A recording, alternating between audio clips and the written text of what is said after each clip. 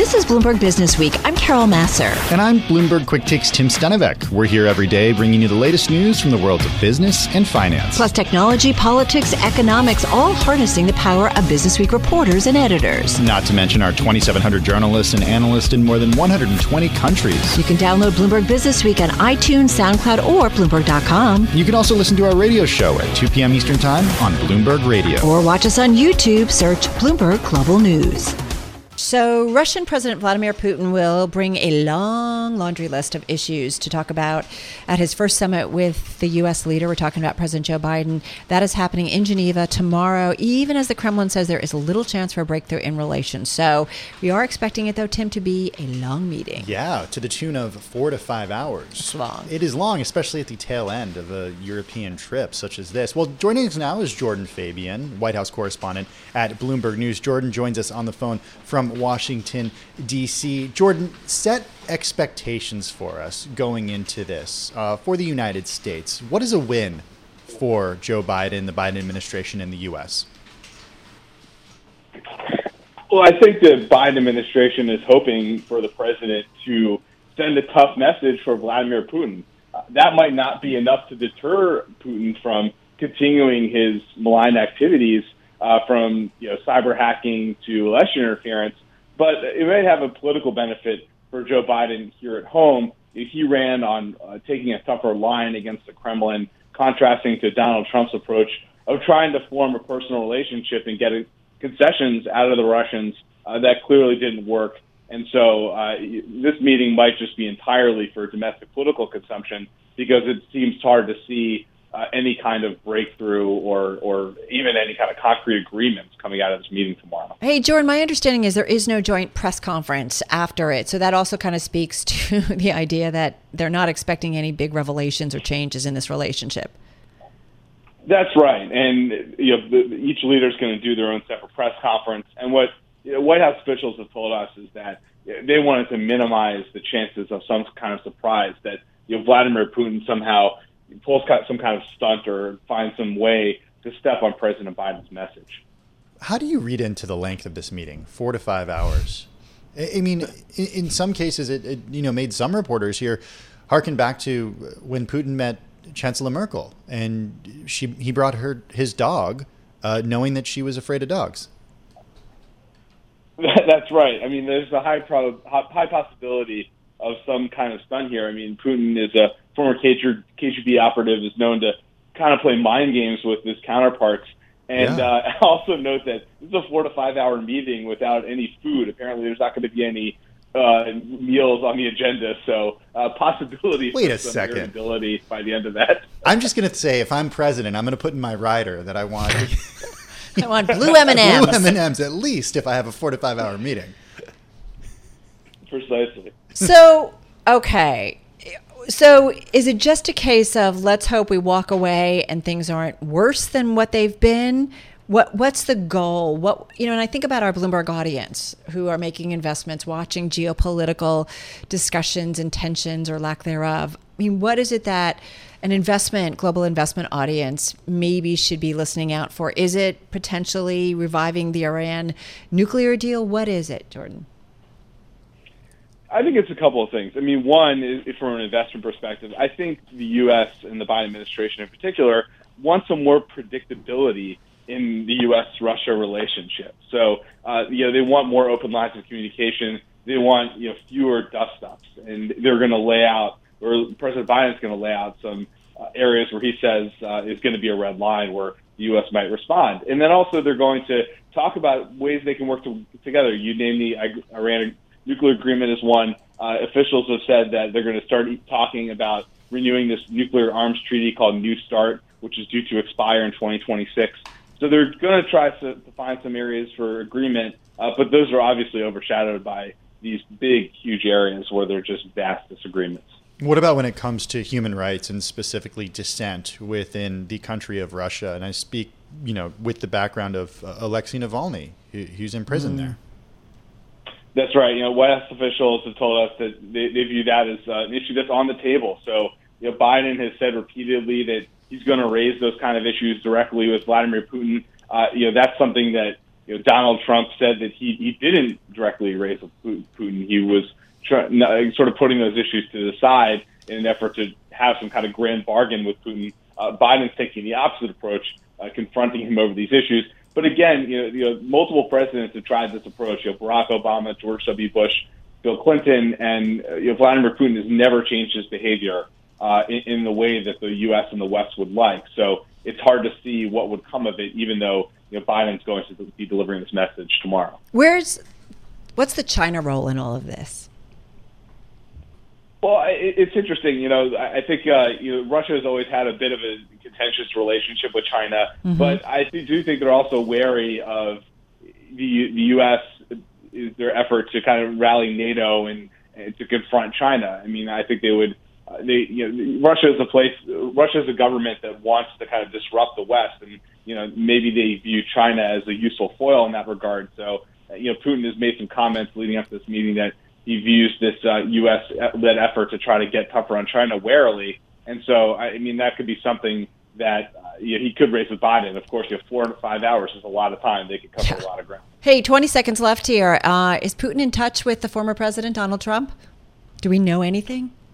Yeah, we haven't heard that at all. But, and nothing with Donald Trump would surprise me, so but possibly. All right. Well, listen, great preview of the upcoming meeting. Really appreciate it. Jordan Fabian, a Bloomberg News White House correspondent on the phone from Washington, D.C. What? I'm not expecting a soccer ball to be gifted this time around, like we saw in Helsinki, Carol. I wonder if he'll have like a thermos of coffee, Joe Biden, just in case. At least, a bathroom break, 4 to 5 hours. This is Bloomberg Businessweek with Carol Massar and Bloomberg Quick Takes Tim Stenovec on Bloomberg Radio. So, Tim, nice to know things can change. We got some evidence of that today. You mentioned earlier the EU and the U.S. agreeing to a 5-year trade truce involving the big aircraft manufacturers of the world. We're talking Boeing and Airbus. Brooke Sutherland is deals and industrials columnist for Bloomberg Opinion. She joins us on the phone from New York City. Brooke, it's great to have you back on the show. Take us into the details here and how big of a win this is, not just for Boeing, but for Airbus as well. It's really a win for both companies. I mean, this has been going on for quite some time. I mean, nearly 20 years at this point. And, it really was sort of getting to the point where the fight was not helping anybody. The EU had made the same argument that the U.S. had made against Airbus, against Boeing. Both companies relied on some sort of state support to get these some of their planes developed. I mean, these are very expensive programs. They're very complicated. They take a very long time. It wasn't really helping anybody to keep pointing fingers when you were doing some of the same things yourself, essentially. And then especially, as you get into the pandemic, this spat really started to look like a pointless relic. I mean, you had governments bending over backwards to really support both the airline and the aerospace manufacturing industry through the pandemic. And so, I just think that it's a good positive step forward for all involved. So, Brooke, I want to kind of do a Bloomberg quick take with you. So the problem was there was this disagreement and this spat that went on, as you said, for 20 years. And it really was cumbersome in terms of the global aircraft market, I guess you could say. So first of all, why was it put in place to begin with? Well, it sort of evolved in different phases, I suppose, over the course of the 20 years. So sort of at the heart of the U.S. complaint had to do with the Airbus A350 and the now shuttered program for the A380. The U.S. accused the EU of essentially giving Airbus significant subsidies that allowed it to develop its aircraft and really sort of break Boeing's lock on the market. So there was some thinking that the U.S. just couldn't let this go because it just couldn't believe that it was no longer the only plane maker in the game. The EU, of course, countered that the U.S. has done its part to support Boeing over the years, and that they didn't really feel like the U.S. had a ground to stand on here. And it just sort of became very political and very drawn out. When that is the nature of these things, they take a very long time to solve. But, in the end, I think probably the lawyers benefited the most from this. Really, they always do. Brooke, China. Where does China come into this? Because Airbus and Boeing have a duopoly when it comes to airplanes like this, at least for right now. And I'll never forget, a few years ago, I was in Shanghai and I was driving to the airport in a taxi, and I passed what looked like an airplane manufacturing facility, similar to what you see if you fly into Seattle and you drive into the city and you pass what Boeing is doing there. And I realized this was for COMAC, the Commercial Aircraft Corporation of China, essentially China's version of Boeing and Airbus. How does this play into the agreement that was struck? So China has been very clear that COMAC is a priority, that they would like to have a commercial aerospace competitor to Boeing and Airbus. They are not there yet.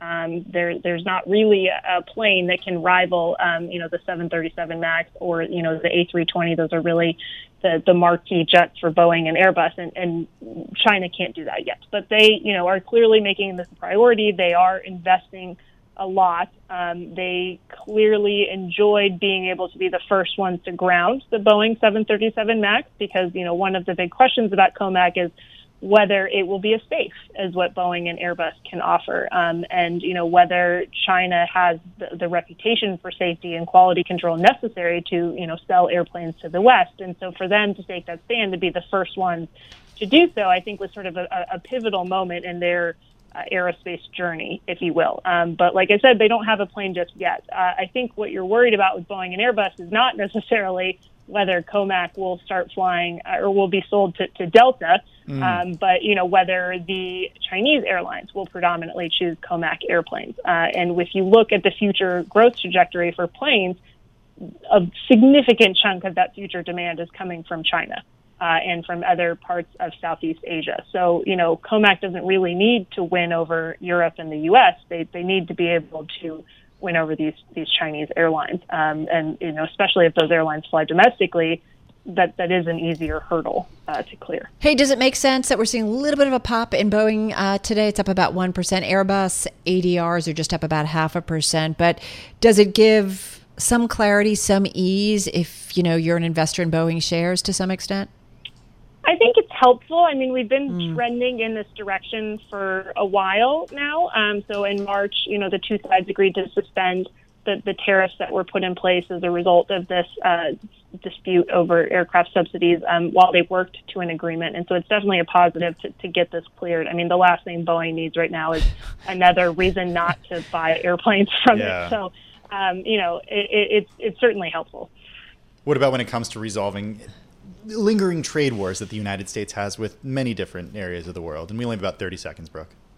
Sure. I mean, I think it's definitely a positive step. And I think just the mere fact that we came to some sort of an agreement is certainly a change from the Trump administration where, they actually were raising the stakes in this Boeing and Airbus dispute. And so to be sort of, I guess, taking a step back from the battle line and focusing on cooperation and coming to agreements, I think only has to be interpreted as a positive sign. Now, the steel and aluminum tariff issue is a little bit stickier, but we'll see. So wine and cheese safe, though? I hope so. For now. I mean, okay. Yeah. Just getting priorities straight here, at least mine. I've been worried about steel and aluminum. I don't know what your head is, Tim Stenovec. Good stuff. Brooke, thank you so much. Brooke Sutherland, she is Deals and Industrials columnist at Bloomberg Opinion on the phone in New York City. Check her out at BLSUTH on Twitter. You're listening to Bloomberg Businessweek with Carol Massar and Bloomberg Quick Takes Tim Stenovec on Bloomberg Radio. Well, the cover story this week, it's also today's Bloomberg Big Take. The story, though, in the upcoming issue of Bloomberg Businessweek magazine, Airbnb spending millions of dollars, Tim, to make nightmares go away. Joining us now is Joel Weber, editor of Bloomberg Businessweek. He's here with us in the Bloomberg Interactive Brokers studio. Also, Olivia Carville, technology reporter at Bloomberg News, joins us from here in our Bloomberg New York City bureau. Joel, as soon as I started reading this story early this morning, I could not put it down. Who is on the safety team and the sort of first responders at Airbnb, and what do they do when it comes to crisis management? I believe it's called the black box. So Olivia's story brought many things to light. One being that the real bedrock of Airbnb's business model is trust. You check into someone else's apartment, sometimes or house. Sometimes that person may be occupying that same space or in a different room. And the whole thing that makes the business work is that you have trust in this system. And what Olivia's reporting revealed was that oftentimes stays don't go well, and that could be more run-of-the-mill things of like just a trashed apartment, or it could go very, very, very bad. And there have been cases, a rape that was previously unreported that Olivia found out about, murders, violent crimes. And when that happens, there's a safety team that Airbnb has assembled around the world, 100 agents, that basically the worst of the worst situations end up going to that group of people. And Olivia basically was the one that has revealed that this team exists, that they're under mental duress for all the different types of cases that they have to deal with. And that, this is a thing that for investors, this company is now publicly traded. People haven't known that this is a dark side of this company in quite this way. So Olivia, how about you bring us up to speed on how you went about reporting such a remarkable story? Yeah, sure. Thanks so much for having me on. I feel like this story, really the crux of it was to understand, to get inside this safety team and to really get to the bottom of what happens inside Airbnb when things go wrong. So initially when I started reporting this piece, it was about trying to find insiders at the company who would be willing to talk to me about the stress of the job and just the process of when something happens inside a listing, like a violent crime, and a call comes through to the Airbnb customer service rep, what actually happens? How does the company handle it? Who does it get transferred through to? And what do they do about handling, public image, reputational risk, brand risk, given that Airbnb's entire business model really rests on that idea of trust between strangers? To them, public image is just so crucially important to growth and revenue. So, Olivia, how does it work when things go wrong? And often, as Joel mentioned, horribly wrong. Right. Well, if a call is to come through to Airbnb related to anything concerning safety, so when I say that, I mean anything involving a child, cases of human trafficking, drug trafficking, kidnappings, hostage scenarios, sexual assaults, rape cases, murder, anything that enters that kind of significance of a real safety crisis, it will immediately be transferred through to an internal safety team of agents. And as Joel mentioned, Airbnb has about 100 of these agents based all around the world who are trained in trauma. They specify and specialize in how to handle cases of trauma. They're taught how to deal with suicidal ideation. They're taught to, how to help talk with a sexual assault survivor and the best way to support her in that moment. And for these safety agents, it's all about doing what they can to protect the individual in crisis. And also they do have a dual role to protect the company's public image at the same time.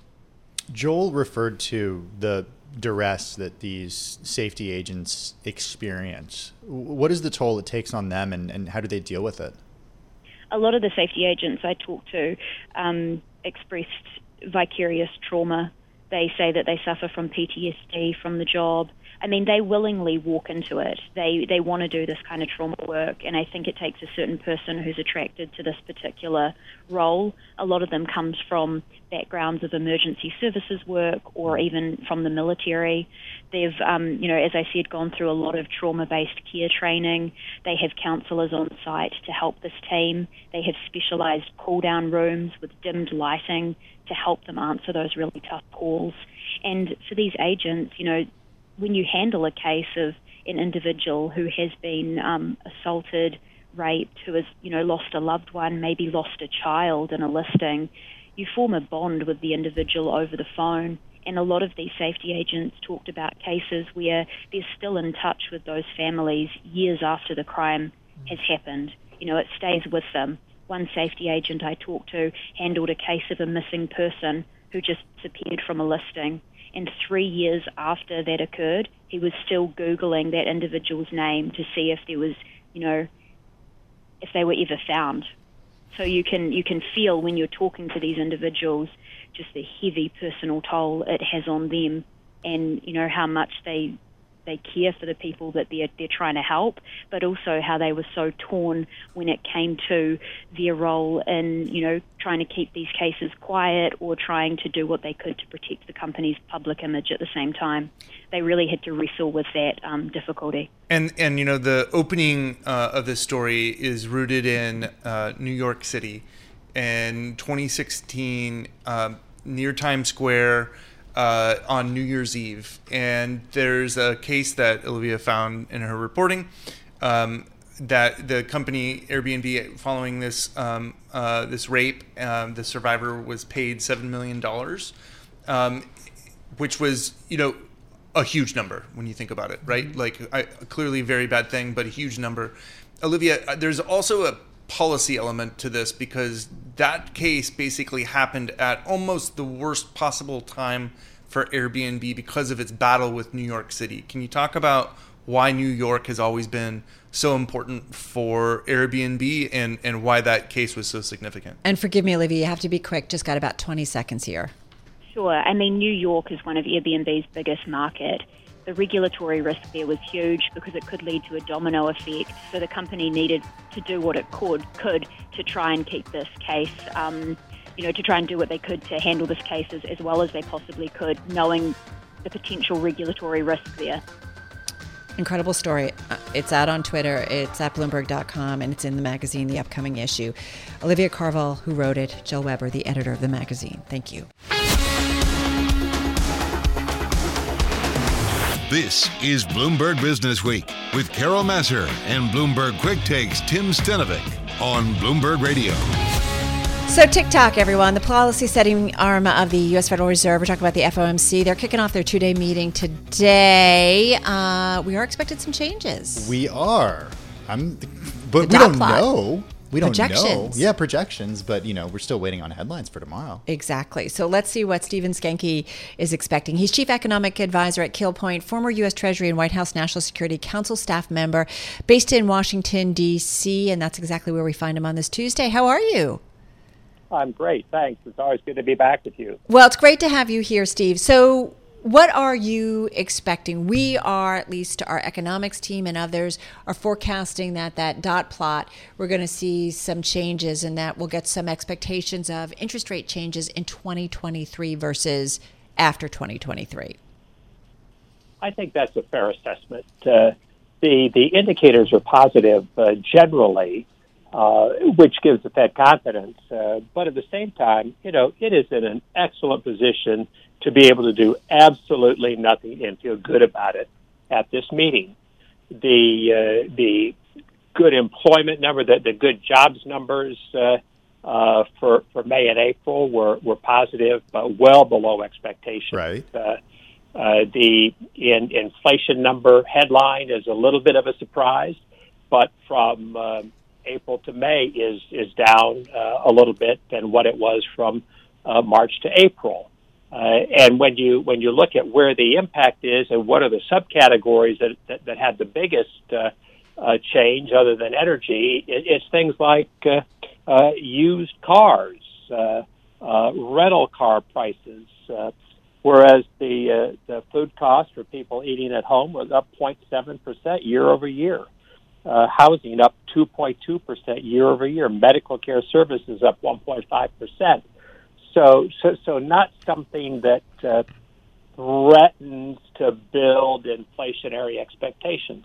And I think that's what the Fed sees here. So it sounds like you are somebody who's not concerned about inflation being persistent. It sounds like you're somebody who thinks that the data is pointing to this being transitory. Well, at this point, the biggest impact on pulling the index up has been in categories, say for energy, that are largely transitory.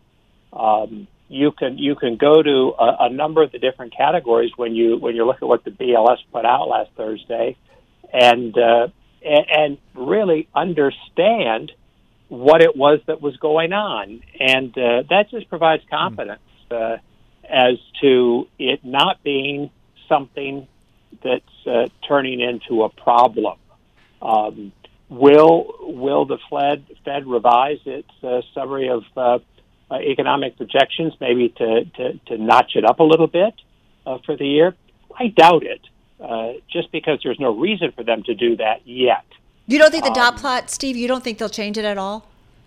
Oh, I think they may change the dot plot a little bit, just because that's the nature of being together and trying to express some thought about what might be happening with the data that they're receiving. But we are still very much within that window of burning off 2020 COVID low base effects. And so they don't want to seem concerned, but they certainly want to seem aware. That was brilliant. Still in the window of burning off COVID low base effects. I mean, that's the point. I mean, you just look at the labor market, right? And it's over 7 million jobs in the U.S. That we still have to get back to get us to the point of being at pre-pandemic levels. Look at it globally. I was looking at some numbers globally, and it's over 70 million, some 75 million jobs that are short of its pre-crisis path. So that's a big one, the labor market, Steve. Well, and Carol, 3.5 million fewer workers in the labor force. People who just went out for a whole host of reasons, of course, but many of them related to COVID. Time to retire, felt greater exposure, not motivated by the wages that are being paid. You know, when the Fed looks at this, it wants to see wages rise. And before they call the labor market tight, they want to see that businesses are actually offering to pay higher wages, and still people are not coming. So, let me ask you something, though, on wages, because Tim and I talk about this a lot. We've seen Chipotle and others. I mean, there are instances where wages are going up. Why is it that we are so dismissive of it? Is it because it's on the lower end of kind of the wage scale? I think that's part of it. Okay.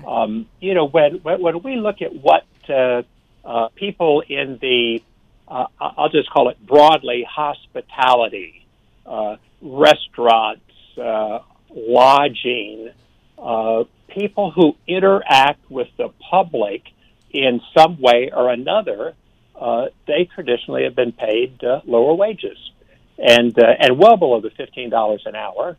And now as there's been pressure and publicity about several of the big companies saying, well, we're going to pay people $15 an hour. We're just going to step it up and do that. These other folks say, well, now, wait a minute. I'm not getting $15 an hour, and I'm really on the front line being exposed where this virus still tracks. And I'm just not interested. I'll do something else. I'll wait out my unemployment benefits until they fully run out. And that can happen really without causing alarm when you look at it from the Fed's perspective. But when you sort of just read the headline numbers, of course, that attracts a lot of attention. And that's the sort of thing that will generate some interest and maybe some adjustments to the dot plot. Stephen, just in 10 seconds, what's the piece of data that worries you that says that inflation's not transitory? That we continue to see increases in some of the basic core areas. Okay. The basic core areas. Dr. Stephen Skancke, Chief Economic Advisor at Keel Point, also former U.S. Treasury and White House National Security Council staff member. Always great when he joins us. Thanks so much, Steve. I'm driving in my car.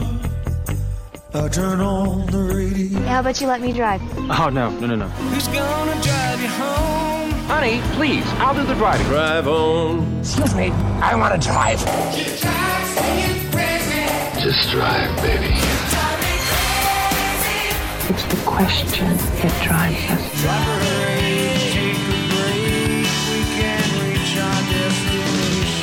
This is the Drive to the Close. That funky music will drive us till the dawn. On Bloomberg Radio.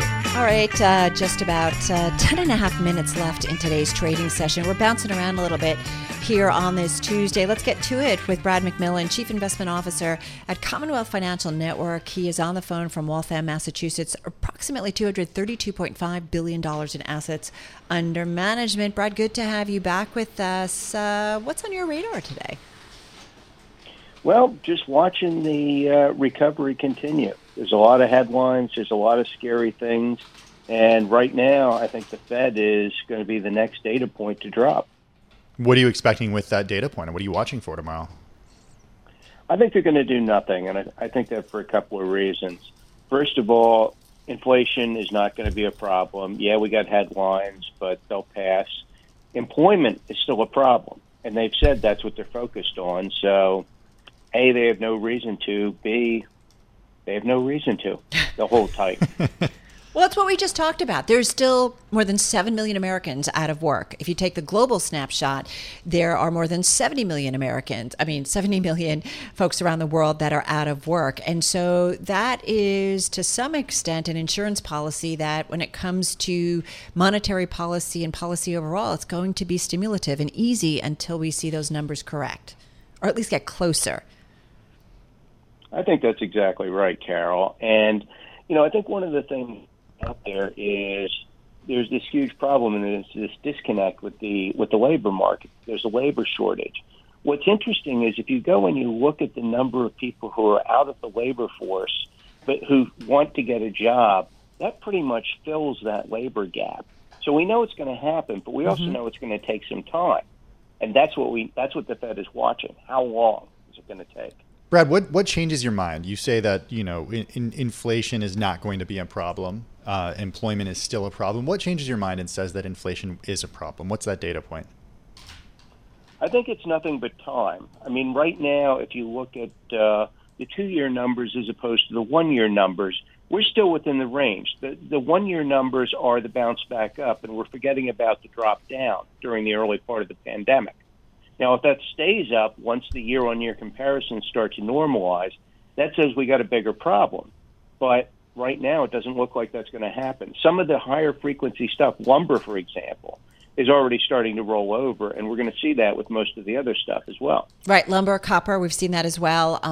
And those are the kind of metrics that you really follow in terms of inflationary pressures, because they can often be, if they tend to stick, that's when you start to get a little bit nervous. So in this environment then, what do you advise investors to do? I mean, it's hard to kind of beat the U.S. equity market, but having said that, we are seeing ETF flows increasingly. We've seen money flowing into European ETFs versus U.S. ETFs because the U.S. prices and valuations have gotten a little bit lofty. U.S. valuations, if you look at it, are actually down a little bit on a forward earnings basis. Now, they're still not cheap, don't get me wrong, but they pretty much held around 22, and now they're about 21 or thereabouts because earnings are growing faster than expected.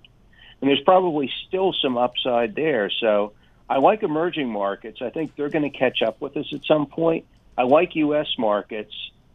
Developed foreign markets, not so much. Yeah, specifically, what are you referring to? I mean, can you be more specific with those markets that you're excited about? I like the U.S. I like India. India has had a terrible experience with the pandemic, but they, just like the United States, they're a democracy. They will get through this. They'll have some resilience. So I think there's some opportunities there.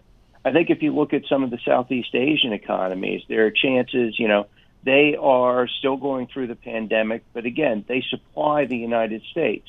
So they're going to have a demand-driven push once they get through the pandemic. Again, that's not going to happen immediately, but anybody who's in a position to benefit from the U.S. reopening, once they get their own house in order, is going to do very well. Hey, what about consumer discretionary? My understanding is that is an area that you like specifically, some confidence and disposable income that's out there. Having said that, the retail sales numbers today, we did see a shift out of some of the things that people have been buying, like things for their home and the auto sector. So where within consumer discretionary, Brad, do you find opportunity?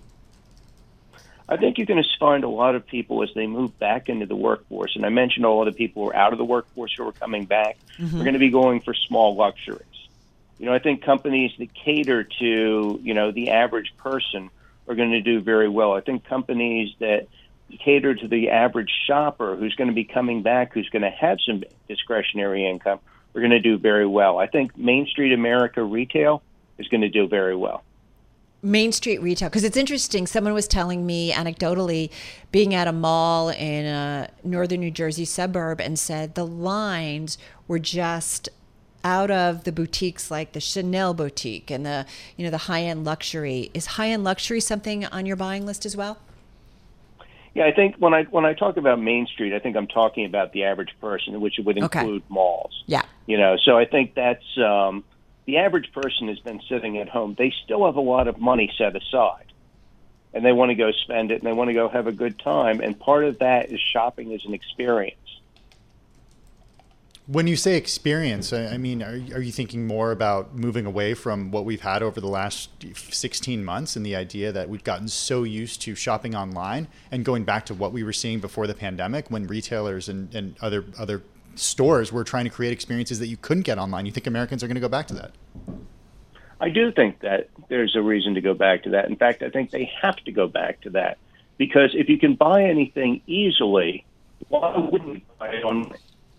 So, for example, if Walmart is competing against Amazon, what can Walmart offer that Amazon can't? Now, you might say that's not necessarily an experience, but it is an experience to go out to a shop. If you look at Target, same thing. What can they offer specifically that Amazon can't? And then, of course, at the high end, you have the high-end retailers. But you can create that experience at all levels, and I think increasingly you're seeing all retailers try and make that happen. So one place you would not want to be as an investor right now? One place I would not want to be as an investor right now. Putting you on the hot seat there, Brad. No, I think it's a great question. I think I would say some of the, I would probably say crypto. There's been a lot of volatility out there. There's been a lot of, it's basically a story asset. And my question is, how much more good news can go out there? I mean, I'm just not sure I see the upside from here, from a sentiment point of view. I'm not sure where I see the marginal buyer. All right, we're going to leave it on that note. That's good to know and great to get your perspective. Brad McMillan, Chief Investment Officer at Commonwealth Financial Network, joining us on the phone from Waltham, Massachusetts. They've got roughly $232.5 billion in assets under management. Thanks for listening to Bloomberg Businessweek. Download the podcast on iTunes, SoundCloud, or Bloomberg.com. And you can also listen to our radio show at 2 p.m. Eastern on Bloomberg Radio or watch us on YouTube. Search Bloomberg Global News.